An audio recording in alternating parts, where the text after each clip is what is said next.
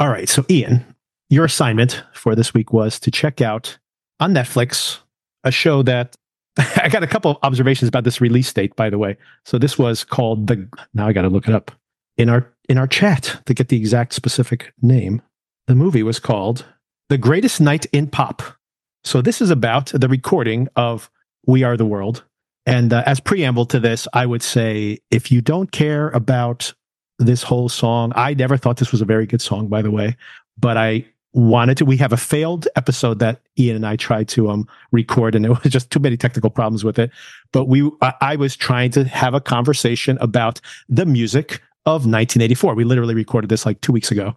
And then, of course, this movie comes out days later, which I was totally unaware of. And I'll tell you why that happened, just totally serendipitously. This movie comes out, and it takes place in 1985 on January 26th or 28th of 1985, not 1984, 1985. But really, all the artists I was talking about in 1984 are basically on this track, because this takes place with, coming off of the American Music Awards of 1984. These are all the people that basically were on the charts in that period of time. And it's incredible that they got all these people together. But here's what's so funny about this thing popping up on Netflix. So this movie, these are the two strange things about this date. This movie played at Sundance, this year's Sundance. It played like on the 26th or something. Netflix bought it, and then they put it on Netflix like 2 days later. So I usually complain about this. There's movies that come out at Sundance, and I'm like, oh, I can't wait to see that. And then Netflix will buy it and then dump it in like December or something. And I'm like, I've been waiting 11 months for that movie to come out, and then Netflix just dumps it. Netflix bought this thing and days later put it on their service. That's the first crazy thing about it. So it was just a total coincidence, by the way. It wasn't planned that we had our conversation about 84, and then this documentary pops up 2 days later. But here's the other weird thing about it, that I can't believe that Netflix dropped this thing immediately. This is the 39th anniversary to the day that they recorded, the 39th anniversary. So they didn't wait like one more year for the 40th anniversary. They drop it on the 39th anniversary, but it's not like they just casually drop it on the 39th. They specifically drop it on the day they recorded it, but not 40 years ago, 39 years ago. It's a completely arbitrary choices they made in releasing this thing. It's just bizarre. That is interesting. Yeah, wasn't aware that it had such a quick turnaround. It's incredible. Yeah, they played at Sundance on like Friday. It was on Netflix on Monday. Crazy. That's got to be totally unprecedented. Yeah, I think so. Yeah, and it was a really interesting coincidence that basically the 1984 conversation, this whole thing, a couple like crazy coincidences just within them being able to put this song together. And really the linchpin is the fact that Lionel Richie was kind of tasked with spearheading this thing, and was also hosting the American Music Awards that same evening that they're later going to record, which is I had totally forgotten this. Yeah, I had absolutely forgotten this whole thing, that Lionel Richie was hosting the American Music Award. This guy, I mean, talk about the hardest working man in Hollywood at that point. I mean, like, holy cow, like, this is incredible, that what he did there. And so as a little context setting there before, I have a couple questions for you first, but before we get into the actual breakdown of the film. But what I would say is, even if you're not interested in the song itself, I would say this is still really interesting. Someone described this as a heist movie. And I thought that really is I love heist movies. And this really is like a heist movie. It's like a bunch of people saying like, we're going to do this thing. And then halfway through, it's like, this is going to be impossible. How are they going to pull off this heist? And then somehow it's like the ball starts rolling and you're like, well, it still looks like it's not going to happen. And then they kind of pull it off in the end. Right. And it really felt like that. It was very fun to just see them accomplish this. Also very interesting, I think, once again, even if you don't care about the song at all, seeing all this great talent all in one room at the same time. So I just want to say in general, before we get into any details, I would recommend people check this out, even if you're not really that attached to the song. But I have two questions for you, Ian, because you're much younger than I am. So like, I lived through this period of time. I didn't remember this very well. I knew the song, obviously, but I didn't know all the kind of the mythology of the writing of the song and all that. I really didn't know many of these facts until today. But for you, you were very young when this came out. Did this register for you at all? Do you have any relationship to the song? No, I mean, I would say I was only because they ended up, after they get everyone together to record this in late January, once they get everything set, then it's going to go through a couple months of, production and, putting it together, the final product. And I don't believe they released the actual single of it until much later in the year, like August or September. I don't recall at this point, but it was months after they actually recorded it. And that I still was just about turning 2, maybe, when it got released. It's I figured. Yeah, so I don't have any relationship to it contemporaneously, although I do remember the song still being played in rotation on MTV, at 1988 in the early 90s. You'd still see it every once in a while. And yeah, I was never a fan of the song. I think even Bruce Springsteen at one point commenting on like the lyrics is like, well, it was a really broad song, which is kind of one of the understatements of the movie when you think about it. But yeah, it's kind of, very simplistic. It's got a very simple, direct message, which I guess I can appreciate, since their real aim was to get it understood and played by people all across the globe, regardless of language barrier, for all intents and purposes. So you got to keep it simple in that regard. But yeah, I remember, to see the video, and it's just like, wow, there's a lot of people there. A lot of famous people there. Yeah. So that's about the extent of it. Not a fan really musically, although I gotta say, by the end of watching this, it did kind of grow on me a little bit, seeing how they kind of struggled to get things put together, and like, so you see the effort into it, and it does add a little bit to the listening experience from my point of view, just after seeing that, and a little more respect to it. Yeah, absolutely. I've had the exact same experience where, when I grew up, I was like a preteen when this song came out. And it was basically a joke, even at the time, where, we would just laugh at how silly it was. But I mean, like, it's one of those things where, I'm of that generation where it's ironic and not ironic at the same time. So we could appreciate what it was and laugh at it at the same time. I mean, we did the same thing with Thriller, honestly, because we loved watching the video, but then we laughed at how ridiculous some aspects of it are, right? It was just that, it's kind of the culture of the time and continues to be the case. But I had the same experience you had, where I didn't really have much appreciation for it in the time, but seeing them pull it off, and even like really simple things like Springsteen saying like, yeah, it's a really simple song and we got it on cassette. And it's just great to see that fact that, like, you even think about the logistics of this. They got to like put this onto physical cassettes and send it out to all these different artists and snail mail, keep the whole thing secret, right? Like it's crazy when you think about it.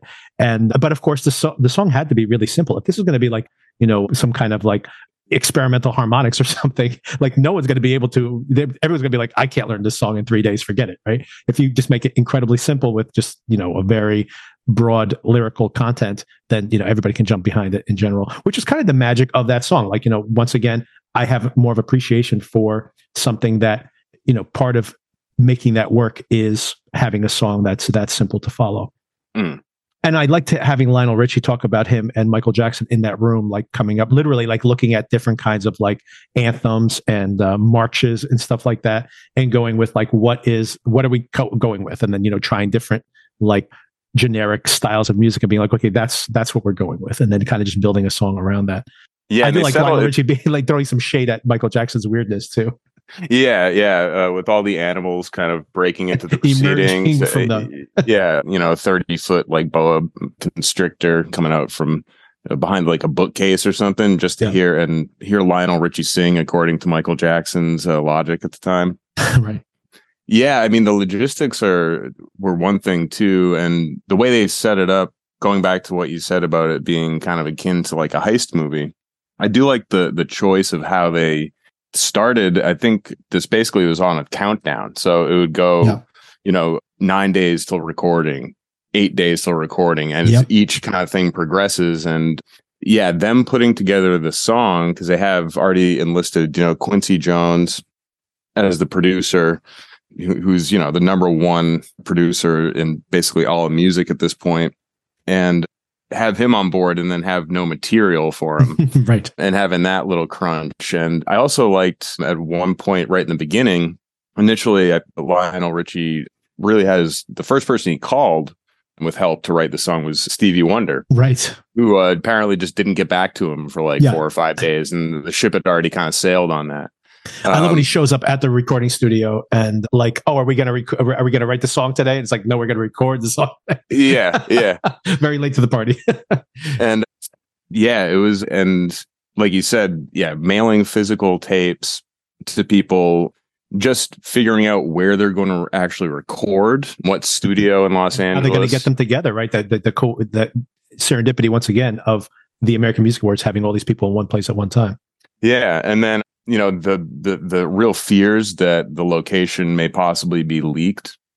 Was a thing, because of course you have all these megastars convening on one place. As one of the organizers pointed out, if they roll up and they see a mob of people and a bunch of photographers and stuff, they're probably just going to keep rolling by, and the whole thing's kind of blown up at that point. So it was interesting how they're saying, oh, have we identified potential source, if anyone could leak this and stuff like that.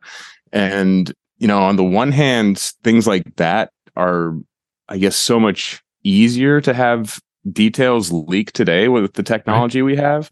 Whereas before, you'd have to have, you're physically like leaking something to like a reporter, or like making a phone call and stuff like this, which would be way more difficult, I think, to pull off than to just, surreptitiously snap a photograph of the location on your smartphone and then post it on, a Reddit board or something like that. Exactly. Like, you think about the fact that like now one person, like a caterer, would show up with sandwiches and see these people there, and then they would post something, and then just a handful of people would show up, and then they'd start snapping photos, and then before you know it, thousands of people would be standing outside. I mean, we just had that experience this past summer down where Kim, my wife's beach houses, or the family beach house, that is where Taylor Swift got married.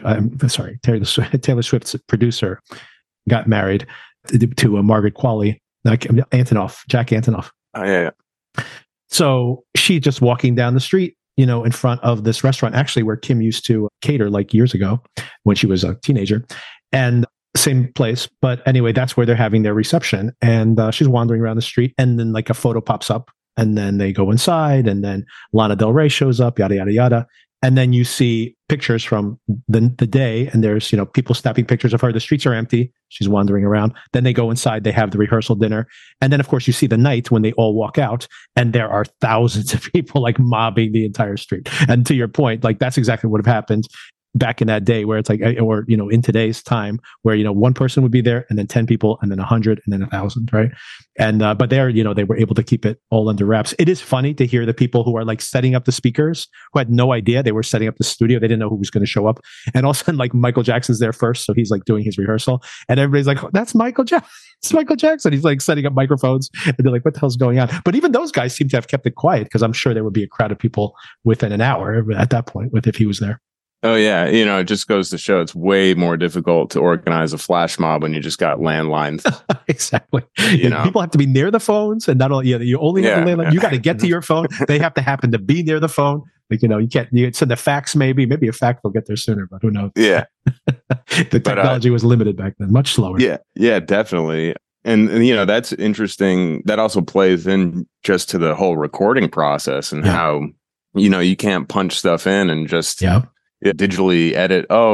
Get rid of that. Cyndi Lauper's necklace is jangling too much. Can we put a filter on that or something? It's like, no, they're actually using reel-to-reel tape, and even like rewinding it to get another take is 5 eating minutes away. Yeah, 5 minutes to rewind. Think about how many takes they're taking of.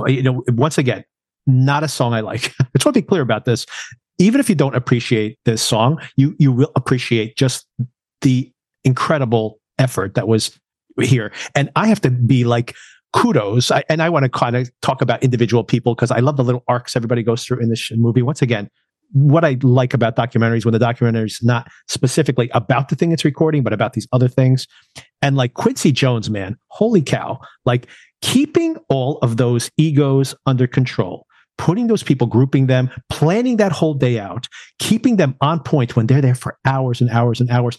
Just something as simple as like getting everybody to focus again, to do another take when they have just, come from the American Music Awards. They're all sweating. They're all exhausted inside this thing. It's an all-nighter. It's like 3, 4 o'clock in the morning. And he's like keeping them on task, keeping them focused while they sit there for 5 minutes to physically rewind the recording. Like if you did that in a classroom, like the classic room would be like, even if like it's like when someone starts laughing during a presentation in a class and that's it, you've lost the class, right? It's like, this guy has got to do this for like an 18-hour stretch with some of the biggest stars in the world, and he did it. It's incredible. It's like really impressive. Yeah, the amount of respect that, he garnered, and just, the planning that went into it. I thought it was really a real savvy move to bring out Bob Geldof right at the beginning when he gathered everyone there to really just kind of put the gravity to the situation that they're trying to address with this song. And, Geldof made a real great speech, and you could see it like kind of start to register on everybody's faces, and they kind of really did get it down to business. And then of course, since it does drag out and for so long, there's going to be moments where there's wavering concentration and stuff like that. But Quincy was just right on top of it, making sure that they had food catered at the right time, getting people, to stop was one thing that was really interesting. One of the first go arounds on like the harmony that they were trying to do was that people were keeping time with their feet. So there was a lot of stamping, stamping going on, and was just bleeding into the mix because, they have like 35 microphones set up. And to tell people to, groove with their knees and not their feet, I think was advice there. And then, of course, Lionel Richie was the other kind of on the field captain, MVP, making sure, going from little click to little click and making sure everyone's still engaged and stuff like that. And I mean, it was no lie when he said that, he was right at the beginning of the film. He said he's a night person. So everything that he does basically happens after 1 o'clock in the morning. So he's running in the night, man, running in the night. Yeah. And in that regard, I mean, you think his AMA hosting was like him really busting his ass, getting up early to do that, 3-hour production or however long that show is. So, it was really interesting to see the process. Like you, I'm not a fan really of the product, but seeing all the effort that went into it, I did gain an appreciation for it after seeing what actually went into it, because you just don't think of anything like that with the way things are recorded these days. You could have this where none of these people are in Los Angeles at all and still pull it off. Right. Exactly. And it was really cool. Like the Imagine video during the pandemic. Yeah. Just bad example. I'm joking. Yeah. But the other cool part was that, a vast majority of these people were at the American Music Awards. But then there were some real notables that showed out. Exactly. Dionne Warwick was in Las Vegas and just flew right over. And even probably more notable, just for like the sheer slog that he'd already been through wrapping up the Born in the USA tour, was Bruce Springsteen flying from Buffalo. Not the greatest place to fly out of in like January. So they were worried about the weather and things like that. And, he made it. So real kudos to him for just wanting to be a part of that too. He could have easily begged off. I mean, he had every excuse not to be involved. So I just seeing the physical toll of this thing, I had so much appreciation for him. I'm a Springsteen fan in general anyway, but really impressed with this, the fact that he's like just finishing his tour, his last date on his tour, flies in from Buffalo after playing for what nights has he played?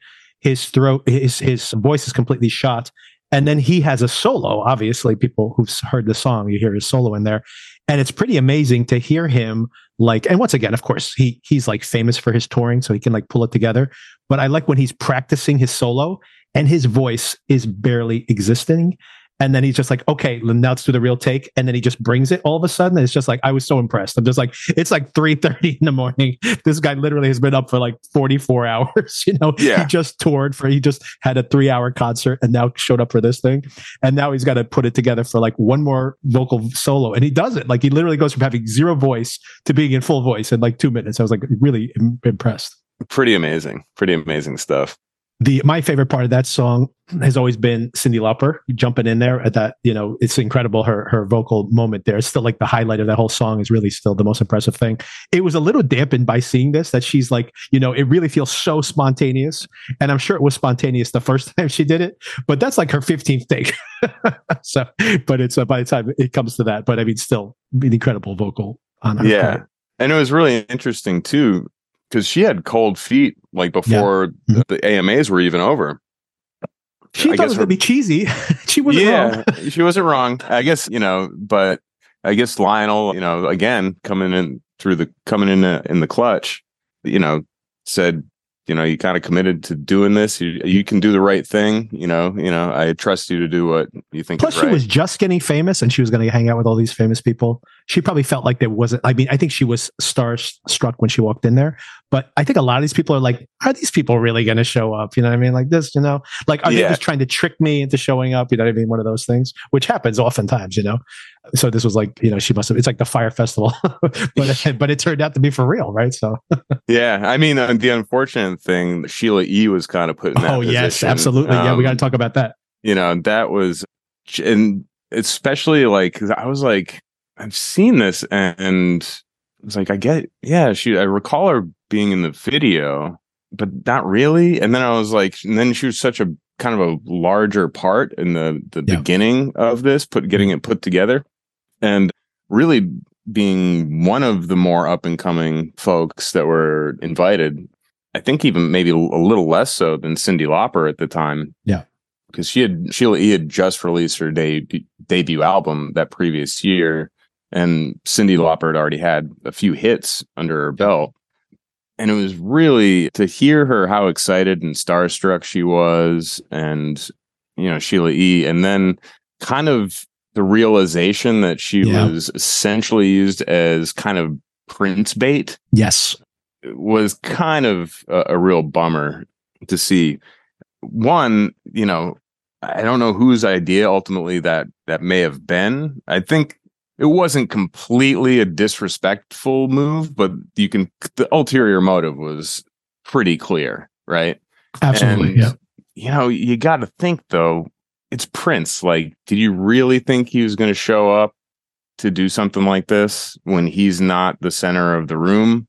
When, he's just going to sing in a chorus? Like, I don't know whoever thought that would have flown. Even just knowing, not personally knowing him or anything, just knowing his life and the attitude that he seemed to always have, it seemed like a bad fit from the beginning to even like hope that Prince would make an appearance here, even especially given his rivalry with Michael Jackson. Absolutely. Yeah. I think that's a big part of it. So 3 things related to, or maybe more. There's so many Prince things to mention here. And there's other things I want to touch on also, but the Prince digression, first of all, the Sheila E thing, very sad to her realization of that. And she leaves before, later in the night, because she kind of, after they keep pressuring her, but she is still in the video and she still sings as part of the chorus. So, that's still, for her, that's a pretty big deal considering she, had a brief, although very solid batch of hits early in her career, and an incredible drummer, right? She's still Prince's, band drummer. I saw Prince perform on his musicology tour in 2002, 2003, and she was drumming for him. So she still had a long touring career for sure, and great musician. So good for her. She made it onto the platform at least. But second thing about Prince was a guitar solo. He wanted to have a solo guitar solo. Would the song be better with a Prince guitar solo? I mean, I'm of the opinion, by the way, that song feels like it probably wouldn't fit in, but I'm of the opinion that just about any song is approved by a Prince guitar solo. So I don't know. I think he could have made it work. I mean, Quincy Jones could have figured out a way to put a guitar. I mean, Running with the Night, speaking of Lionel Richie, has a pretty cool guitar solo there in the middle. You could drop that in there, Yeah. It would have been interesting for sure. It's a great what if. If he I just like that he even came back to them with that, where it's kind of like, I'm not going to do this. Like, okay, well, I'll do it if you put me in another room and I just rip a guitar solo. Yeah. And then again, like a classic kind of Prince sort of like mind game where it's a conditional answer that, the conditions are already off the table when you say it. So exactly. they could have just said no. Right. But you know what? He is someone who actually is a shy person. But I do have another thing I want to bring up specifically about this. He's also kind of a ball buster. So the shyness aspect of it, maybe he didn't want to be in that room legitimately, and maybe did want to do a guitar solo. So maybe I buy in that is something that they could have taken him up on. Maybe a ballad isn't really a place for guitar solo, but hey, Purple Rain's got a great guitar solo. So hey, it could work. It could work. And by the way, he's a great improviser, right? So I could imagine him listening to the music legitimately and finding a solo in there. Anyway, I'm saying it might have worked if they wanted to do it. The next point I wanted to make is I did not watch this American Music Awards. I was aware of this song, but I wasn't watching this. I was too young to probably be paying attention to this when it was on the air. I totally was not aware of the whole like Prince being there with that giant bodyguard. It's so funny because Prince is like 5 feet tall. This guy's like 6'8" and he's like obese, or not obese. Let's not body shame. He's just a big guy, very big guy in every possible way. And it's hilarious to see him bodyguarding him. And people were even making fun of the fact that every time he won an award, that the guy like ran up on stage with him and they were busting his chops like, oh, like someone's going to attack him on the stage or something, right? I'm like, once again, I think that it's underappreciated that a lot of the weirdness of Prince is his sense of humor. I think this was all like performance art on Prince's part. Like you don't have this guy like follow you on stage while you accept an award. It's pretty hilarious. Yeah, I mean, he's got like Paul Bunyan trailing after him. So exactly. I thought that was pretty funny. Yeah, the pursuit of Prince and that they even were like trying to get him on the phone like as late as like 2 a.m. was pretty wild. Well, that's when they were doing the solos, right? So they still had a chance, not the guitar solos, but the vocal solos. So they still had a chance to bring him in for a solo bit. Yeah. But ultimately it didn't happen. It didn't happen, and I agree that his shyness and then shyness plus like the ego it seems like a paradox. Sure. I think for him it was like a no-go, and you can kind of see that a little bit with like Dylan. Yes. Too. Oh, we got to talk about Dylan. I want to have a whole side conversation on Dylan, but absolutely, like Dylan's. I mean, for me, that's what I was going to leave it for the next like section of the conversation. For the fact that for me, the most riveting aspect of this whole entire documentary was just watching Dylan. Like, and once again, I think they did a really good job of seeding it early on, and then you see how he literally chokes when he has to do his solo.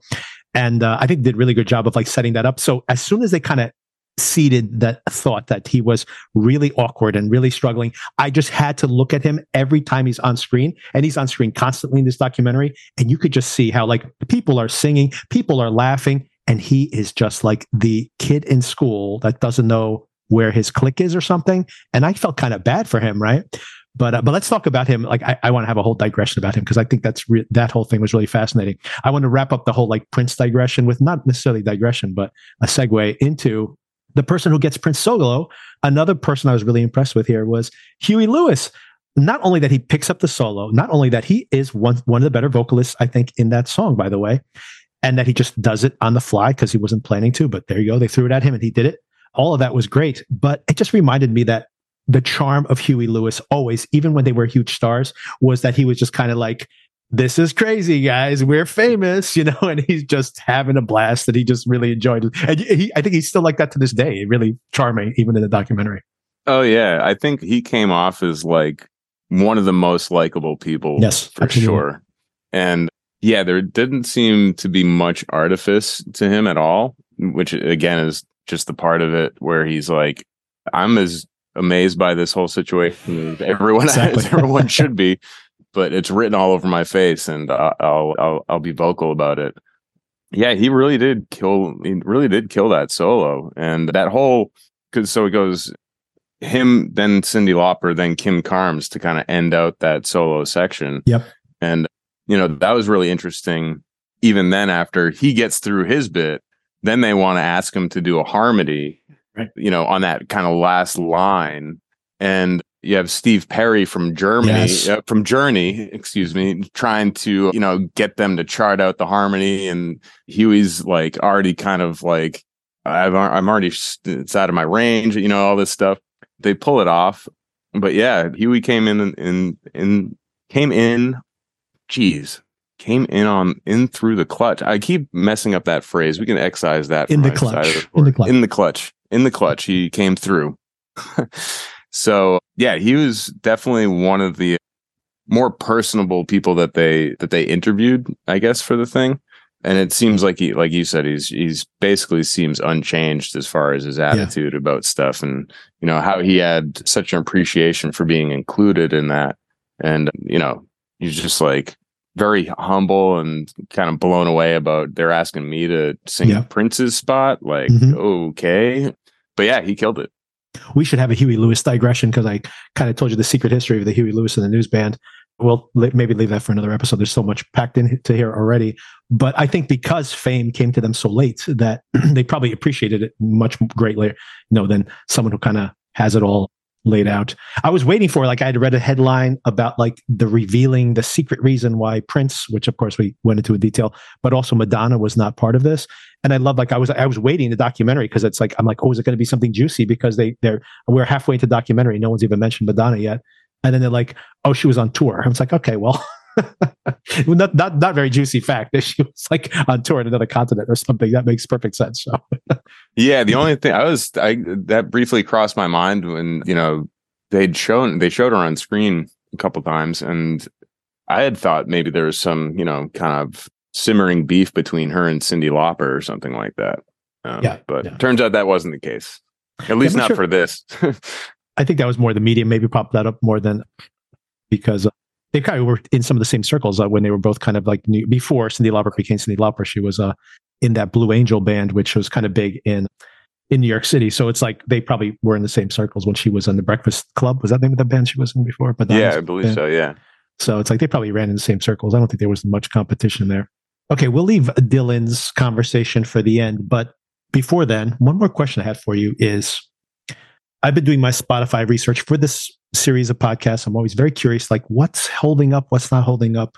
Very interesting to me.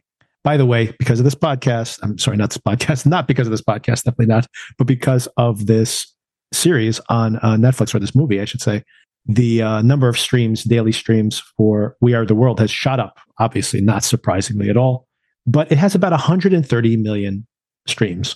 Not a huge amount of streams for a song that was this famous at the time, full of, I'm sure it's on playlists for Michael Jackson, for Lionel Richie, for Bruce Springsteen. It's probably on hundreds of playlists on Spotify. So not a lot compared to, and here's the Bob Geldof connection, because of course the inspiration for this whole thing was Do They Know It's Christmas? Do You Know It's Christmas has around 500 or 600 million streams. And that's just for the original version because there's been being re-recorded multiple times since. And this also leads to, speaking of this whole moment in time when there were a lot of these type of projects, there's a lot of, there's I Ain't Gonna Play Sun City, which was actually a pretty good song, actually, and dealing with the whole South African apartheid situation. And also shaming artists into not playing Sun City because that was a way to make a lot of money when you were famous back then. And a lot of these same artists who were in this documentary, canceled their shows around that time. But of course, in 1986, is it, or end of 85, we have Live Aid, which we definitely have to talk about Live Aid at some point in the future, because that's also this really amazing moment for Queen to become the forever catalog band they are now, U2 emerging into megastars during that period of time. So definitely a conversation to have and this moment in time. But do you have any speculation? First of all, I personally think that Do They Know It's Christmas, as cheesy as that song is much better song than We Are the World. And I think that's part of the reason it holds up now. And of course, it's a Christmas song. Christmas songs always get tons of spins at Christmas time. But do you have any relationship to that song? And what are your opinions there? I would agree that it is a better song, and the Christmas connection, I think, does play to its popularity. I'm not super into it, regardless. But I also think I don't know if you're able to break down Spotify stats by region, but I think that's such a UK thing. I think I would be shocked if most of that traffic isn't from the British Isles. You're probably right about that. I can't break it down. There's probably a way to do it, but I can't actually break down by those geographies. But I think that definitely is the case. I would agree. And I'm just going by the fact that at Christmas time, when you see the US charts, and for example, Brenda Lee's Rocking Around the Christmas Tree went to number one this year. It's the very first time that song, like 60-year-old song, went to number one. Mariah Carey's song, of course, has gone back to number one multiple times previously. And I mean, Last Christmas by Wham, I think, made it to number 2 or number 3 this year. That's probably the next one that's going to be like a number one hit around Christmas time. And a great song, by the way. That's like one of those staples for Christmas for sure. And that song has, been building year over year over year. And there's a bunch of other songs but do they know it's Christmas time in the US, to your point? I think it definitely makes the top 40, but I don't even know if it makes the top 20 at Christmas time. So a lot of those spins are probably coming from overseas. I think you make a good point there. That song I'm nostalgic for some reason. That song makes me nostalgic in a way that the We Are the World that never really worked for me for whatever reasons. But I do want to call that song out because they barely touch on it here. They only show like a split second of the video, but do check out on YouTube. There are multiple documentaries about the making of that. And I did watch one that was about 25 minutes long. That was pretty interesting. And it really just shows similarly, just getting all these people in a room recording together. It's really like an artless documentary. It's just like the camera's there, people are showing up, they're calling other people are showing up, limousines are showing up, other people are showing up. But it is an important moment in time because really everybody famous who's not in this video is in that video because, you had the whole entire new wave at that time. So everybody should track that one down as well. Last thing I want to talk about, and maybe the thing I want to talk about the most, because to me, it was like kind of emotionally moving to see Bob Dylan, this, legend who had like a rough stretch in his career, probably like 5 or 6 years where he was really not commercially doing well, not critically getting respect anymore. People kind of thought he was a little bit of a buffoon. And then he goes and like kind of hits like another career peak in that mid to late 80s. I mean, this is kind of a comeback year for him, but this is just the tip of the iceberg. He's got like multiple albums that are going to win like album of the year coming in the not too distant future, right at this moment in time. But regardless of that, he walks in there. People are like, oh, I can't wait to meet Dylan. I can't wait to meet Dylan. And he seems like awkward. And at first I thought, is his ego or something? But then he seems at times like utterly petrified. Like he's actually scared about being there. And any kind of question that he might be emotionally overwhelmed or something comes when he gets the first solo in that 2:00 in the morning phase. And he literally he doesn't even know how to start doing that. And it was so painful to watch. And then Stevie Wonder saves the day. But yeah, tell me about that whole experience of watching that.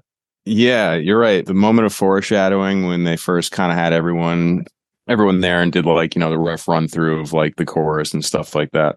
I forget who mentioned it in the doc, but clearly everyone knows Bob Dylan has an extremely distinctive vocal style. Yes. But a singer is not how I'd really term the guy as far as that goes. And then he's in a room where everyone basically else is like great singer in some form or fashion. Whether you're just got this great growl in your range like Springsteen or Huey Lewis, or you can fly up and down octaves like Cyndi Lauper and Diana Ross, or, hit all the phrasing like Dionne Warwick, and you got Stevie Wonder, Steve Perry can sing the lights out. And I love Bruce Springsteen, by the way, like calling out like when Perry sings, and he's just like, wow, what a voice. And it's just like just to call that out, because I mean, I'm not a big Journey fan, but that really like, wow, what a voice. That guy could just turn it on with like nothing. Yeah. And then you do have Dylan from that point out. You're kind of, like you said, I was keeping an eye on him, and he just does seem completely deer in the headlights, kind of in over his head. And yeah, when he starts to do his solo, he's barely mumbling. Like he's not even really making enough sound to record. It's so painful. It's really weird. It's like he forgot where he was, or just like something was not clicking. And this is one of a couple times I think Stevie Wonder kind of stepped in and saved the day. But what was great about that is that Dylan had so much respect for Stevie that he kind of instinctually gravitated and asked him to play the song on piano to help him kind of get his bearings. And then, Stevie sings his solo in the style of Bob Dylan. He does a Dylan impression. It's incredible. Which is great. And, you can, and from then, like, you could literally see a change in like Bob's posture and like everything. He just seemed like, oh, he's like, all right, they got my back. Like, I can do this. And then he goes and does his Dylan thing. Yeah. And, if you just looked at that first minute to 30 seconds of him trying to even piece together what he was going to do compared to what they actually got him to record, it's literally night and day. And yeah, it's just really strange. I mean, there's a lot of, he's got so much mystique about him, and, being known as kind of an oddball or a little bit of a recluse at times. And you're right, at this point, he's kind of coming off a few lost years in the early 80s where he went through this kind of strange born again phase. Yeah. So, yeah, he was at a crossroads artistically, commercially, and spiritually, even, you could argue. And this is kind of him coming out of it. And, I don't know how much this experience shaped anything of him going forward. It may have been a little jolt of confidence to get Stevie Wonder to sing in your voice. And then maybe that was a little bit of wind under his wings going forward for some of the other stuff he did. But he probably, possibly. In that moment, it really was, that was one of the more endearing things to see. Absolutely. Yeah. And, the cool part about Stevie Wonder's kind of like, almost like omnipresent in this whole thing. They're trying to get a hold of him. They can't. They're thinking about what would Stevie do? Is kind of like some of the thought process behind some of these decisions, I think, that Lionel Richie made.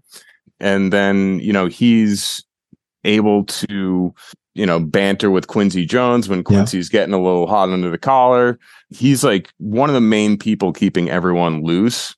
And it was funny, though, just to keep going with Stevie Wonder a little bit, when he did attempt to introduce the Swahili. What is he thinking? Bridge, and Waylon Jennings just gives up completely, which, leaves.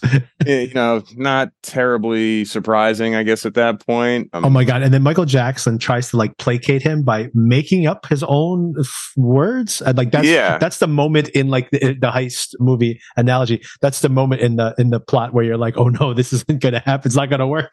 Yeah, I forget who pointed it out. It might have been Paul Simon, where he's like, they don't speak Swahili in Ethiopia.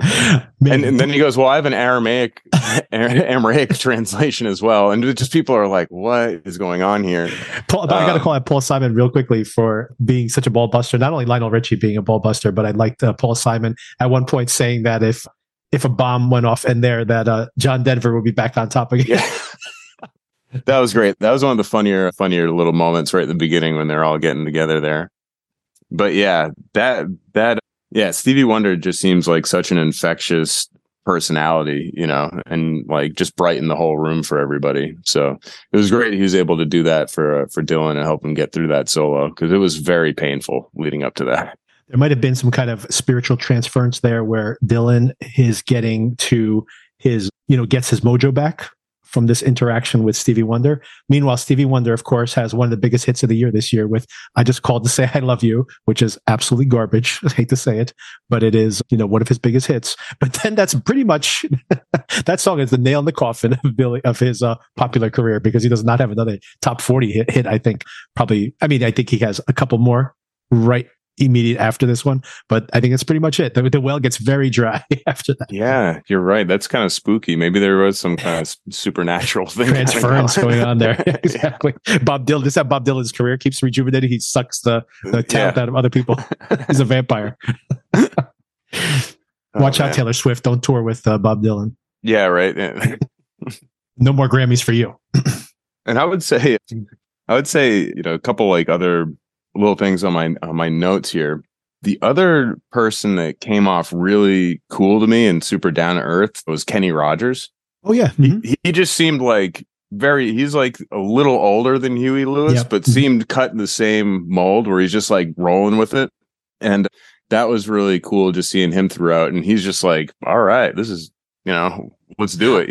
I think he was, once again, I'm reading into these people's psychology, which is really what I liked about this thing, especially I loved seeing the whole Dylan thing where he is so awkward. It's just back in high school again, even though this guy has this incredible legacy. I think alternately, you have Kenny Rogers, who, he starts off in like the fifth dimension. He's doing like psychedelic pop in like the late 60s, early 70s, whatever that was.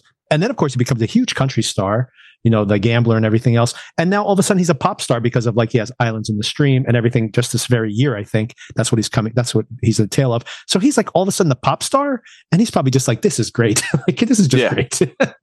Oh, yeah. He's very at ease and just like really, really happy to be there kind of vibe. Which I thought was cool. And then like throughout the doc, I was like, who the heck is this guy? And who was the Dan Aykroyd guy? Oh my God. It is Dan Aykroyd. What is he doing there? What is he doing there? I guess the Blues Brothers connection or something. Yeah. I mean, but literally I have that was baffling to me, but it's also kind of funny where it's like, yeah, you have Michael Jackson, you have Smokey Robinson, you have Bob Dylan, you have Huey Lewis. There's Dan Aykroyd. Okay. I mean, Ghostbusters came out that year too, but I mean, like, it's like he just showed up and they couldn't kick him out because he's very famous. I mean, Ghostbusters, I mean, if Bill Murray had showed up, you're not going to kick him out either, but Dan Aykroyd is like not quite Bill Murray. Even at the time, I think he was always kind of like not quite. But I mean, hey, the Blues Brothers connection is huge, right? So yeah, so he's got chops, I mean? Yeah. So he could trade on to that. But I was like, imagine he had a solo in this song. That would have been hilarious if he'd somehow gotten a solo as well.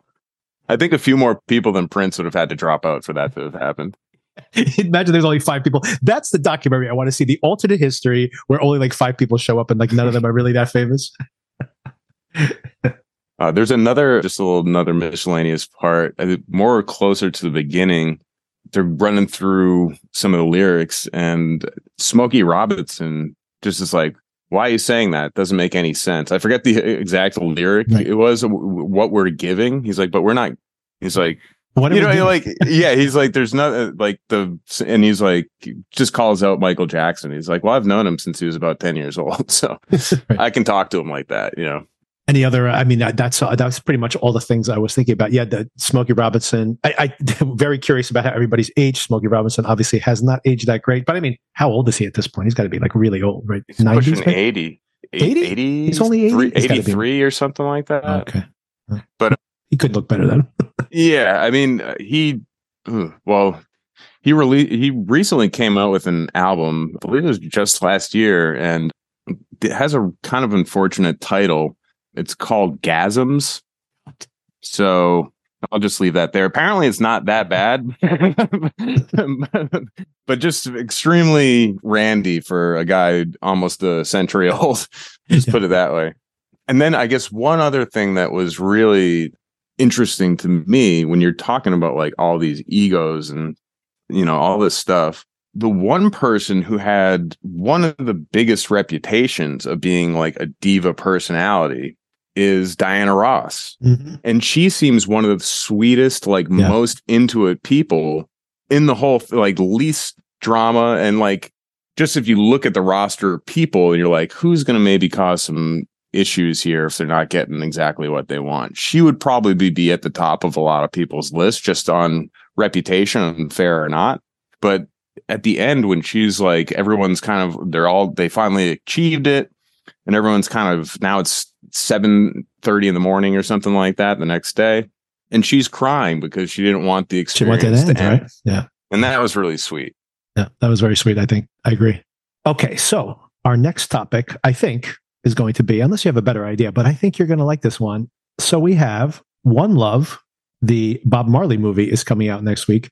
I plan to watch it and review it here on the pod, but you are probably the Bob Marley aficionado within my circle of friends, definitely. And yeah, so I will probably watch the movie and come back to you with like kind of questions like, did this really happen? Did this really happen? And then kind of maybe talk about some of his hits. And yeah, I mean, I'm going to have to edit this down because I'm just working this out in my head right now, like what the format might be like. So maybe I'll have like discoveries I'm making in the movie. Maybe there's songs that I'm not familiar with beyond the kind of like the deeper cuts. Maybe I do hope the movie uses deeper cuts. It's been a big disappointment for me when I watch, like, for example, the Elvis movie, which came out a couple of years ago. I really did not like that movie. I thought Austin Butler did a great job, terrific performance. The rest of the movie I thought was really boring, not interesting, told in the most generic way possible. And worst of all, I think the worst of all was that the music they used was like all like Spotify top 10 Spotify tracks. Like nothing was a deep cut. Nothing was, a discovery of the song or the way he wrote the song. None of that. So it was just a little very disappointing. So I'm hoping this will be better. I'm worried that it's going to be another generic docu pick, but we'll see. But anyway, maybe I'll come with questions for you about the biography based the way it's represented in the film, and also with some of my musical discoveries along the way. And if the music choices are really bad, maybe we'll just come back with our top 10 favorite tracks or something like that, and just kind of walk through them. Something basic. I've been seeing the trailers for that, and I'm actually kind of intrigued. Just because pretty much, Bob Marley is one of my favorite artists of all time. And these are always especially with music biopics, it seems like they're always tricky because there's something about capturing a musical performance that's so unique to the performer. It's really hard to replicate it and get it right when you're, using a different actor, and you could look nearly like the person, and it might not resonate because the body language is wrong or whatever, So I'm actually kind of anticipating this one. So I plan on watching as well. So it'd be good to talk about that because I'm sure I'll have some issues with. Yeah, I wasn't sure if you were going to watch it because I know you're not as much of a movie person, but I guess this one kind of would pique your interest for sure. But yeah, if you want to watch it, that'd be great because then we could just talk about the actual film itself and then talk about the music as part of it. Like we can kind of walk through how they use the music in the movie, whether they did a good job. Because I'm always very curious about that. Like, going back to our pre-recording conversation today about, I really loved that opening track in the Holdovers, the movie I was telling you about, the Giamatti movie, because I was just like, what's this song? This song is so great. And I've never heard it before. I'm thinking it's an old 70s song. And then I'm like, oh, it's not. It's a contemporary song. It just sounds like that style. And then, of course, I watched the movie and I'm like, was this thing shot on cameras from 1970? Because it looks like it was. And I'm like, oh, just like that song. So I kind of like how the music and the movie are in conversation with each other. And so I'm very curious to see. And honestly, once again, usually disappointed in these musical biopics. So I do hope this is a good one. I think the trailer is, I don't know, I wouldn't say it's great, but I think the trailer is it's moving. So I do hope that they somehow can pay that off in some way. So I am curious to see it. But check it out, and then we can talk about the movie and the music all together. Yeah, I mean, there are a couple things, like what time frame, because some of these are kind of a limited scope, and you're not talking about birth to death, and it's just like focusing on this maybe few year period. So I'm going to be interested to see how they kind of handle that. Probably assuming they're going to fast forward a bit until it's the Bob Marley and the Wailers with the I3s, Rita Marley, Jody Moat, and I forget the third one's name. As opposed to Peter Tosh and Bunny Wailer, that trio. All right, cool. Thanks for the conversation. We'll talk soon. Yeah, and I gotta say, came through in the clutch. I'll take that and put it into the correct spot. The human torch was denied a bank loan. Stuff like that. All right, good talking to you, man. All right, talk to you soon. Peace. Bye.